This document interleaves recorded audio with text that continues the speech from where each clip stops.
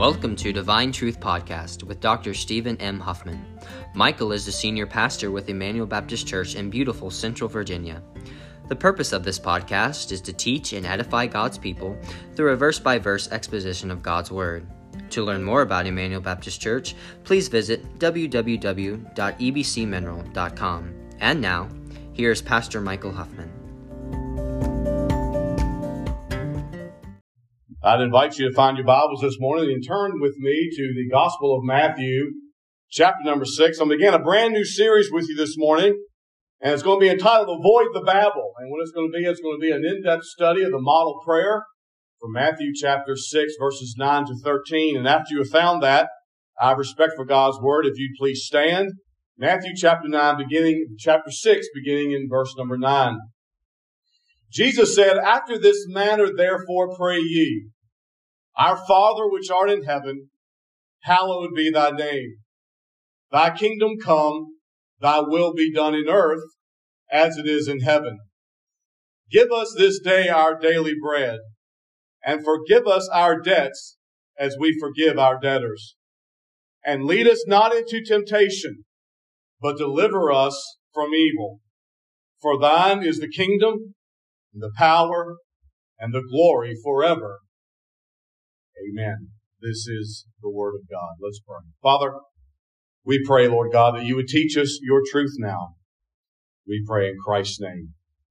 Amen. Thank you very much. You may be seated. In the previous portion of this great passage that we've been looking at together, Christ was indicting the prayers of the religion of Judaism. And this great passage makes a contrast between the type of prayers that God is pleased to hear and answer and the type of prayers that He does not. The kind of prayers that come from the heart and the kind of prayers that long to know God, or the kind of prayers that are just a religious show. Jesus Christ made one very crystal clear observation to the religion of the Pharisees, and that was this, that their religion was very far from God. And at the end of the day, Jesus said, all of your prayers are meaningless babble. Meaningless because what they love to do is they love to stand and pray in such a fashion where they could be seen by people and draw attention to themselves. Babble because they only used words that they were taught, but were not taught what they meant. Therefore, it was meaningless babble. One of the areas, church, that I believe is meaningless babble is when you and I pray and ask God to do something and we really do not believe God's going to do it. The Apostle Paul made this statement under the inspiration of the Holy Spirit in Romans chapter 14, verse 23. He said, "He that doubteth is damned if he eat, because he eateth not of faith." And here is the point, "For whatsoever is not of faith is sin."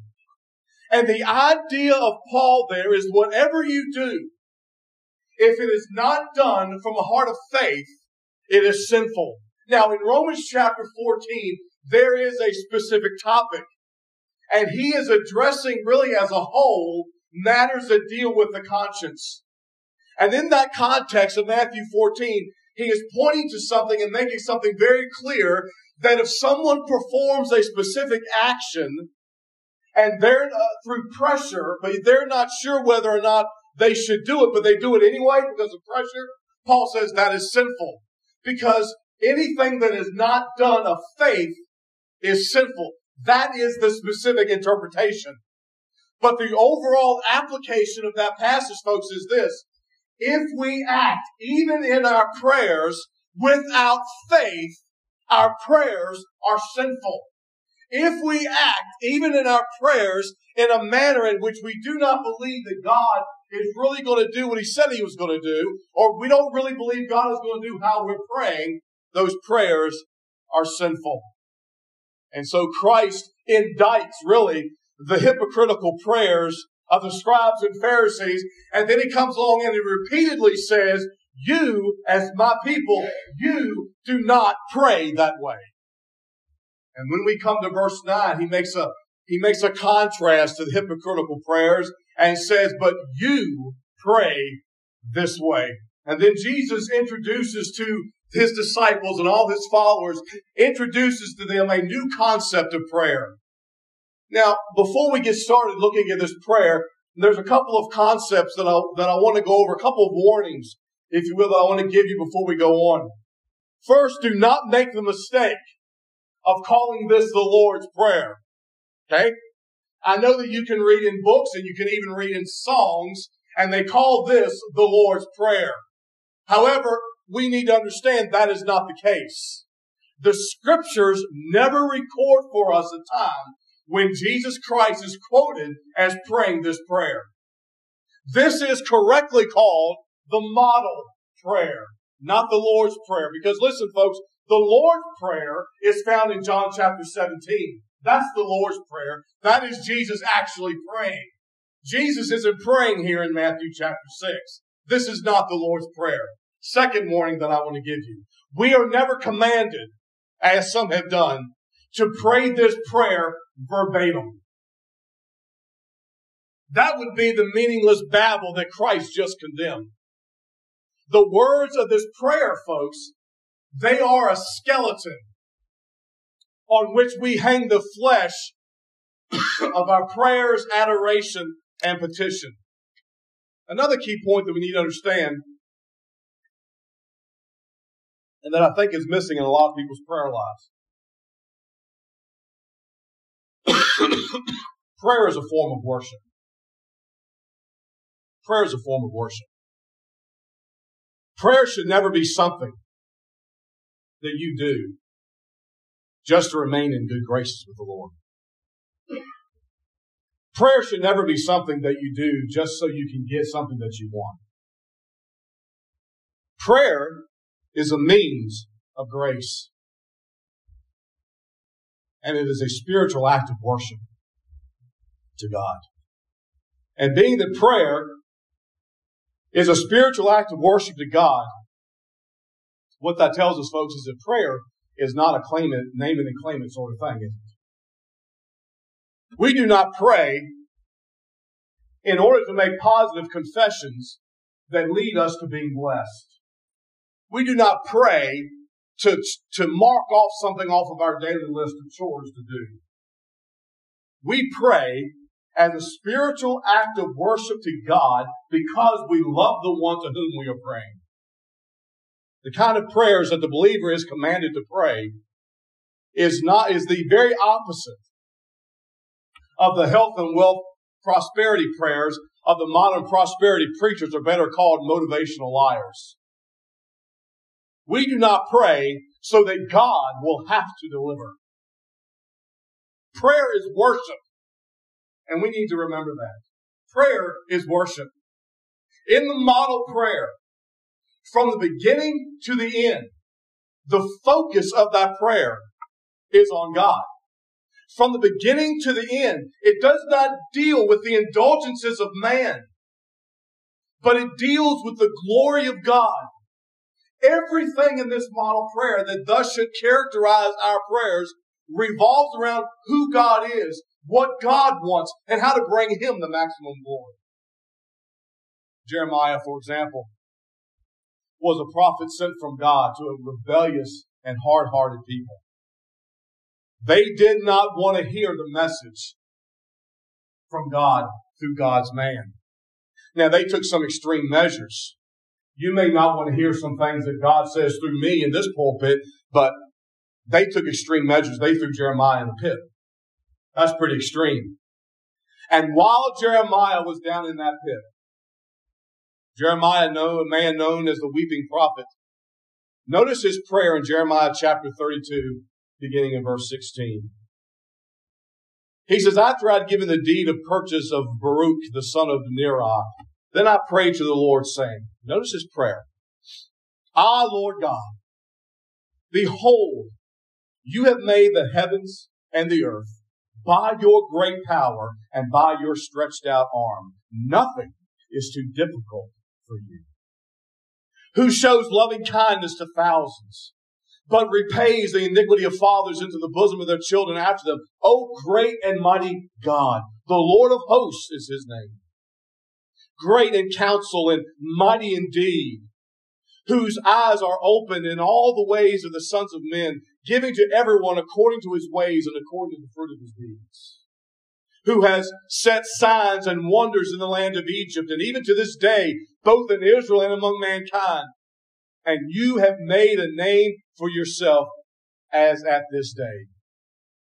You brought your people Israel out of the land of Egypt with signs and wonders, and with a strong hand, with an outstretched arm, and with great terror, and gave them this land which you swore to their forefathers to give them, a land flowing with milk and honey.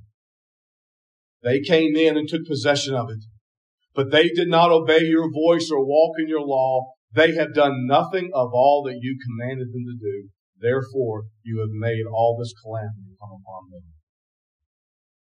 Jeremiah, even in his humanly low estate, the preoccupation of Jeremiah's mind was to extol the glory, majesty, name, honor, and works of God.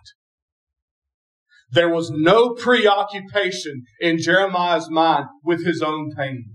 There was no preoccupation in Jeremiah's mind with his own circumstances. All Jeremiah was concerned about was the glory of God. Daniel, for example, again, was a prophet caught in the transition between two great world empires. Daniel was representing the people of God in a hostile, foreign, and pagan land. And Daniel says in Daniel chapter 9, beginning in verse 3, as I set my face unto the Lord to seek by prayer and supplication with fasting and sackcloth and ashes. And I prayed unto the Lord my God and made my confession and said, O Lord, the great and dreadful God, keeping the covenant and mercy to them that love him and to them that keep his commandments. And folks, again, I want you to understand the prayer of Daniel in this troubling times was a prayer attributing glory and sovereignty to God. There was no naming it and claiming it in these prayers. This is the heart, folks, of how God wants us to pray. God doesn't want us to pray, and in fact commands that we not pray self-indulgent prayers. Our prayers are are to extol the glory, the majesty, the honor, the sovereignty, the goodness, the love, the power of God. That's the purpose of our prayers. But I find that in my own life, and maybe you have as well, that my prayers are far too self-indulgent. My prayers are far less focused on the glory of God and far more focused on my own self-indulgence. We need to turn that around. We need to change that. Jesus Christ does not teach us to pray in meaningless babble. And I want to help you understand this prayer as we look at the magnificence of this model prayer. And what we're going to learn is that this prayer is all about glorifying God.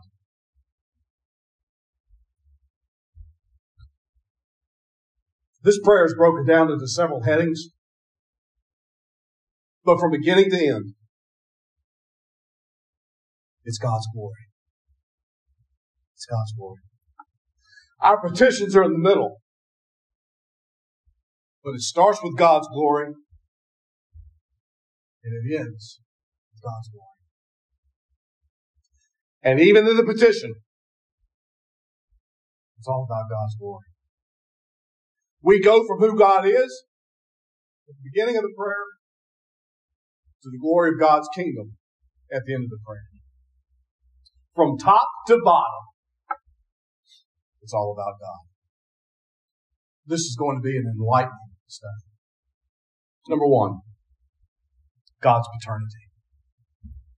The prayer begins with God's paternity. Look at verse 9. Jesus says, after this manner, therefore, pray ye, our what? Father. Having given the example of how the religions religion of Judaism communicated with God, or thought they were communicating with God. Jesus now informs the people on the correct way to prayer, on the correct manner of prayer. Jesus begins by teaching these people that were sitting on the grassy mountaintop of the Mount of Olives that prayer is a matter of direction. Now, I want you to look at the word pray. Proseuchomai in the Greek, and it's a present imperative. And this is an absolute direct comparison of the prayers of the religion of the day. Jesus says, given that it's a present imperative, he says, you are to continually pray this way. And being that the command is second person, we would add the pronoun you. And Jesus would say, you are to continually pray this way. Folks, listen, not only is prayer not an option, but the way that you pray is not an option either. You, therefore, are to pray this way. This is a direct command from the mouth of God on how God's people should pray. And it contains a positive and it contains a negative. But I want you to understand this and remember this as you look throughout this whole prayer, that prayer is about the majesty of God. Notice the address. Our Father, which art in heaven. Now, unfortunately, a lot of times we read that and we just keep on going. We really don't stop to think about that. I know I'm guilty. But this is probably, folks, one of the most direct addresses that is used. And rightly so, because this is the address, this is the pattern that was given by Christ. Folks, listen, you and I have been given the amazing privilege of calling God our Father. Think about that.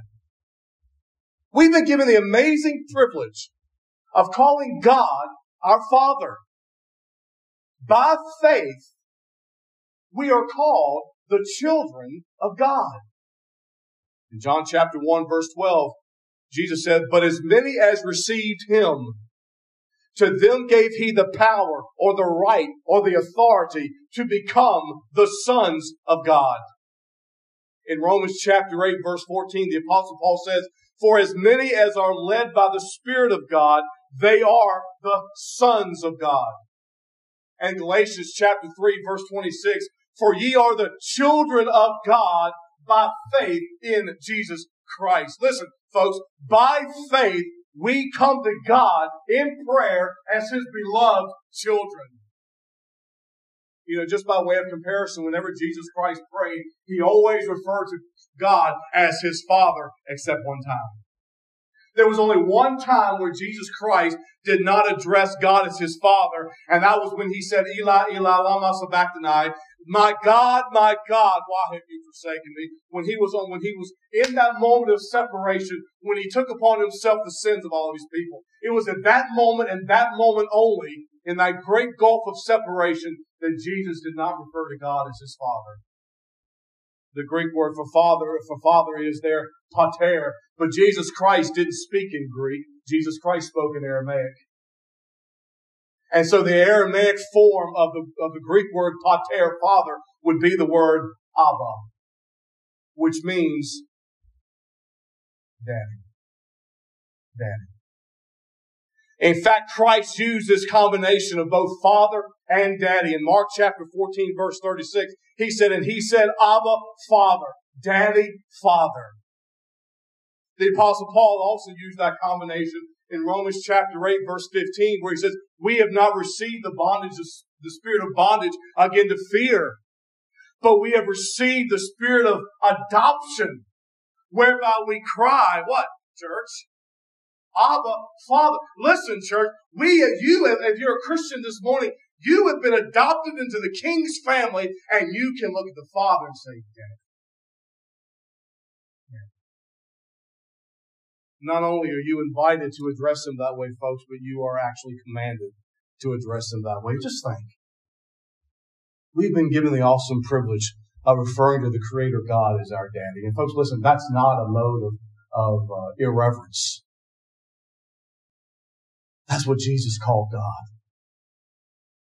And that's what He invites us to call God. Our Creator. our Father, our Dad. In Galatians chapter 4, verse 6, again, the Apostle Paul said, "And because ye are sons, God hath sent forth the Spirit of His Son into your hearts, crying what? Daddy. Father." You have the absolute privilege, the absolute honor to go to the holy, sovereign Creator as your dad. I'll tell you something. There's no other religion in the world that has that privilege. Buddhists are never invited to go to Buddha and call him daddy. Muslims are never invited to go to Allah and refer to Him as daddy. But Jesus says, when you pray, you don't pray like the hypocrites do, wanting to stand in street corners and in the synagogues so that they can be seen of people. You don't pray like the hypocrites through their meaningless repetition that doesn't mean anything. This is how you pray. Yeah. Now, I sat in my thinking chair this week and thought and coughed. And I began to think about what does it do for us that God is our dad? I don't know about you folks, but that's unfathomable to me. And I knew some of these things, but as I studied them, they were all brand new to me. This is amazing to me that the Creator, the sovereign Creator, the perfect holy God invites and yes, commands me to call Him Dad. If that wasn't great enough, I came with a list of 5 or 6 things off the top of my head that kind of adds to that beauty. Number one, the fact that we can call God our dad. Listen, church, removes all fear. Removes all fear. The pagans always feared their God. You can read Roman or Greek mythology, whichever you choose to read. And one thing you'll notice is that the ones that followed all these gods, they lived in constant fear of these gods. If you went out as a fisherman and you did not have a good catch and came home empty-handed, or went out into the sea and got caught in a storm, it was because Poseidon was mad at you. And that's how these people lived. And they never referred to their gods as Father. But as followers of Jesus Christ, we have been given the immense privilege to refer to God as our Father. And if God is my Father, what have I to fear? If God is my dad, what have I to fear? I like what the psalmist said in Psalm 103, verse 13. Like a father pitieth his children. What's the next 3 words? So the Lord. Isn't that good? Like a father pitieth his children. So the Lord. Because the father-child relationship takes all fear out. But not only does the child-father relationship take all fear out, but it also settles uncertainties and gives hope. God is my Father. God is my dad. And I'm commanded to address Him that way. Therefore, I have hope. I have hope. You know, if an earthly father will spare no effort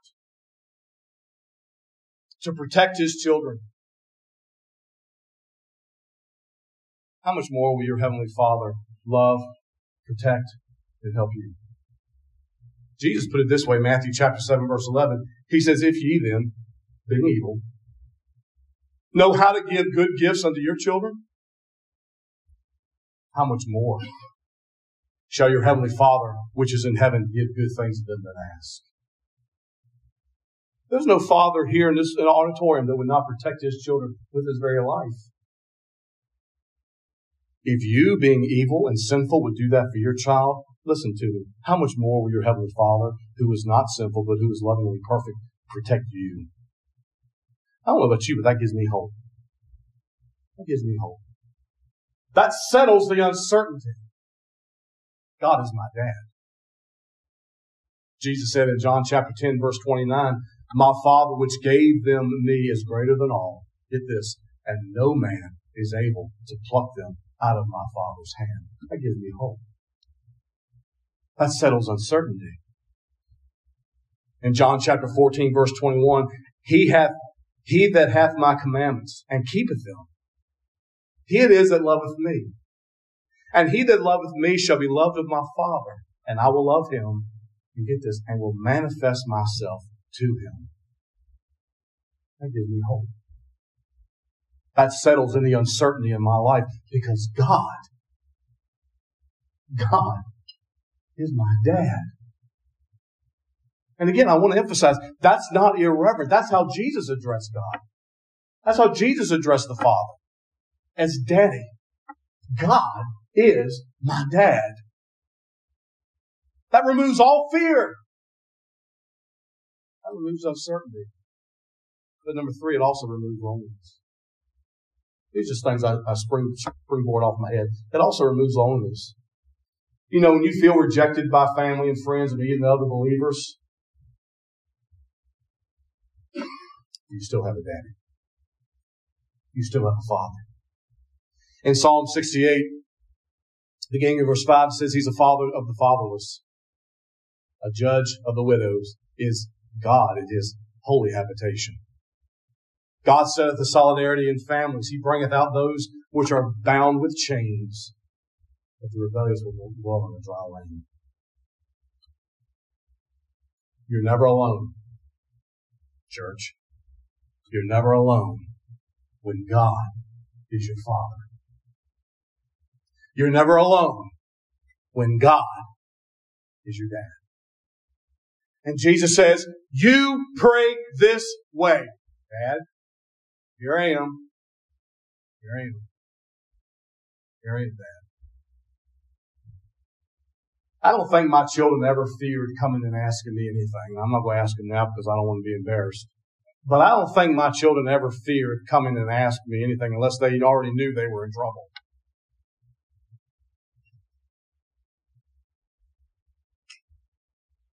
And I can remember so many times walking in the home and one of the boys comes running up to me, or sometimes all 5 of them, and they look up at me and they say, hey, Dad, we got a question. My phone will ring. I'll be sitting at my desk, my phone will ring, and I've got a nickname for Mark. It appears on my phone. Big Daddy.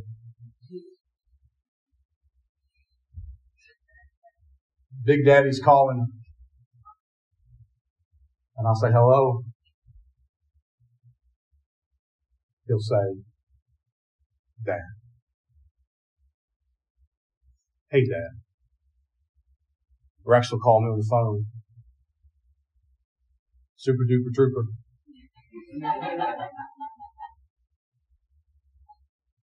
I'll say, hello. Hey, Dad. That question. And even with me being evil, never get tired of hearing, hey, Daddy. Your Heavenly Father never gets tired of hearing, hey, Dad, it's me again. You're invited to pray that way. You're commanded to pray that way. And it takes away all loneliness when God is your dad. But it also settles the matter of selfishness. Because what's Jesus saying? Our Father. That's plural. Our Father. It's just not a matter of my Father. It's our Father. We share the same dad. Therefore, we ought to get along with each other. Right? We share the same dad. There's no singular pronouns in this entire prayer. But it also, fifth, it also settles the matter of resources. Our Father, who is in where? Heaven. All of the resources of heaven are yours because you trust your heavenly supplier. What Paul said in Ephesians chapter 1, verse 3, where he says that God has blessed us with all spiritual blessings in heavenly places in Christ Jesus. Number 6, God's fatherhood also settles the matter of obedience. Listen, folks, if Jesus Christ, the true Son of God, came to earth to fulfill the Father's will, as he said in John chapter 6, verse 38, I did not come to do my will, but came to do the will of him that sent me. How much more should we, as his adopted children, obey his will? Obedience to God is the supreme mark of our relationship with him as children. Jesus said in Matthew chapter 12, verse 50, whosoever does my Father's will, that's the person that's my brother, sister, and mother. The one that obeys my will. But yet the Father in his magnanimous grace and mercy forgives and restores the disobedient child, doesn't he? Why? Because he's your dad. Because he's your dad. You know, my boys, when they lived at home, they would come to me and they'd messed up. Especially Mark. Not that Mark especially messed up, but Mark was especially emotional about it. Mark was fountainized, and Mark was very emotional about it. Mark would call me on the phone or get me at home and would come a lot of times with tears rolling down his face, and he would always preface the confession with one word. What do you think that word was? Huh? Daddy. And he would then begin to confess.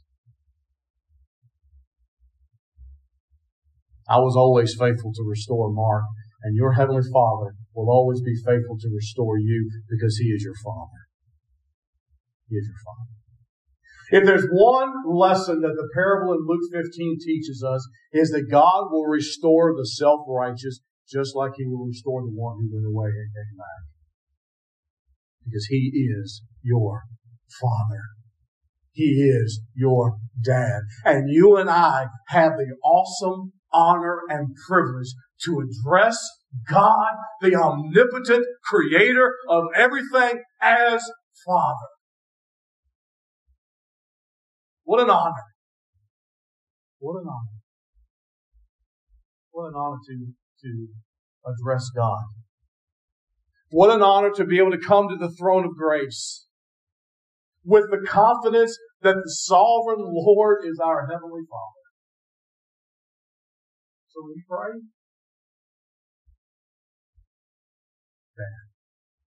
it's personal, folks. It's personal. Your prayers are personal. He is your dad. He is your Father. Don't address Him as some distant cosmic force out there in the universe. He's your Father.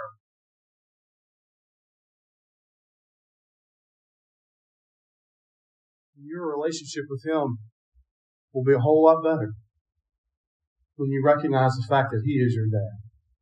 Not just here, but you really see God as your Father, as your supplier, as your dad. Do you see God like that? Do you see God as your Father? Jesus says, don't pray like the hypocrites. You pray this way. Daddy. Daddy. Because He is your Father. What a loving way to start a prayer. Dad.